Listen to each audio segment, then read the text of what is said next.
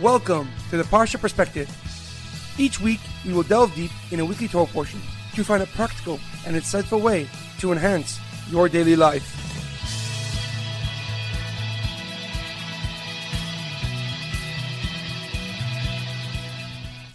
Thank you for tuning in. My name is Rabbi Shalom Yamini, and each week we will look into the weekly Torah portion to find practical and insightful ways to enhance your daily life. This week's Parsha Perspective is sponsored by Eliyahu Urban Chana in honor of Yud Shvat, the Lubavitch Rebbe, and the work of Chabad Lubavitch worldwide. This week's Parsha Perspective is in honor of the Refuah Shlema, the complete and speedy recovery of Rav Amita ben Shoshana and Shaul ben Brita. This week's Parsha Perspective is in loving memory of Edward ben Ephraim, Shlomo ben Edward, and Yerachmiel Daniel ben Gedalia. May their souls be uplifted and may their memories be a blessing. This week's Torah portion is Parshas Beshalach, the path you own. Our Parsha begins with Pare regretting his decision to free the Jewish people. He decides to chase after them and finish his Jewish problem. And as the Jewish nation is approaching the Yam Suf, the Sea of Reeds, they notice the Egyptian army swiftly approaching from behind them and effectively trapping them against the Yam Suf, against the water. They began to panic and cry out to Moshe, "Ma zos asinu lanu lahitzienu miMitzrayim? Why have you taken us out of Egypt?" And Moshe responded so powerfully, Al tiru v'yisyatzvu ru'u es Yeshuas Hashem. Don't be afraid and stand firm and see the salvation that God will do for you today. Hashem yilcham lachem v'atem tacharishin. God will fight for you and you just remain silent. Hashem told Moshe to stretch out his stick over the water and split it for the Jewish nation. And Moshe did as Hashem instructed, and a strong wind came from the east and split the water, creating a dry path for the Jewish nation to pass through. As they finished crossing the Yam Suf, the Sea of Reeds, the waters came crashing down on Pare and his armies who were following very close behind them. And then Moshe Rabbeinu and his sister Miriam the prophetess, led the Jewish people in song and dance as the water spat out the dead Egyptians. They thank and praise God for the incredible and awesome miracle that just occurred. As they continued traveling through the desert, some Jewish people turned to Moshe and complained about the food situation. They said, if only we had died in Egypt when we were filled with bread rather than dying of starvation in the desert. And Hashem responded by raining man, heavenly bread, upon the Jewish camp each day to satisfy their hunger.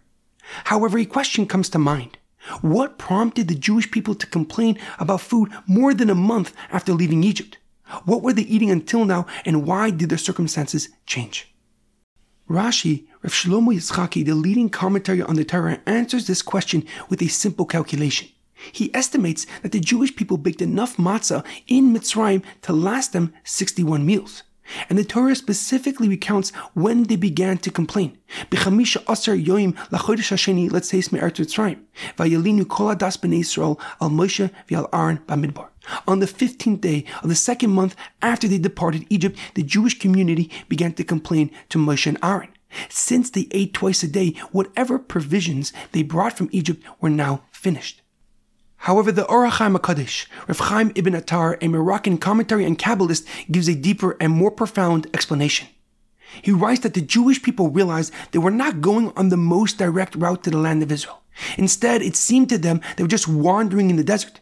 They already crossed the Yam Suf, the Sea of Reeds, and were now ready to travel to the land of Israel. So they turned to Moshe and Aaron and said that if they were on the most direct route, they would be near cities where they could replenish their food as needed. But instead, it appeared to them that they were traveling for no point, and therefore it forced them to use all their food reserves. The Orach Chaim HaKadosh explains that the Jewish people did not understand why they weren't already in the land of Israel. They thought it was Moshe and Aaron's choice to lead them on the long journey they were on. However, the Jewish people did not realize that it was Hashem truly guiding their way, and He put them on the long road necessary to purge and remove their slave mentality, because they can only be enslaved to one master, whether it be Pare, the king of Egypt, or Hashem, God, Melech Malchei Hamlachim, the King of Kings. And this reinforced God's motive for the long journey when they requested food, for they were swift to mention that they had food and were satiated when they were in Mitzrayim, when they were in Egypt. And this story, along with the spies' shocking account of Israel, showed God that they have not detached themselves from Mitzrayim, from Egypt just yet. And this unfortunate reality compelled God to place them on a 40-year journey and not allow any who left Egypt to enter the promised land. because they cannot fathom and appreciate that their road was the path they truly needed. A period of separation and detachment from the constraints of Egypt to embrace the depth, wisdom, and holiness of God. In our daily life, what we see when we look at others is only what they wish to show us. And therefore, being envious of their apparent amazing and successful life is incorrect because we don't know what they are really going through. But worst of all, it tries to compel us to define ourselves by their successes, putting us on a path that is not our own. And this definitely guarantees that we do not accomplish and achieve what God has particularly in store for us. However, aspiring to grow like someone else has can give us the motivation and necessary drive to begin our unique journey, to focus and concentrate on finding our singular and distinct purpose in this vast universe. There's a powerful quote that I once read. Every journey conceals another journey within its lines, the path not taken and the forgotten angle. Have a great weekend and good Shabbos.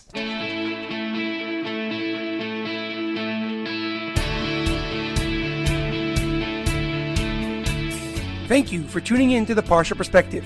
Check out our website, theparshaperspective.com. Send thoughts and comments to theparshaperspective@gmail.com. Till next time, thanks for listening.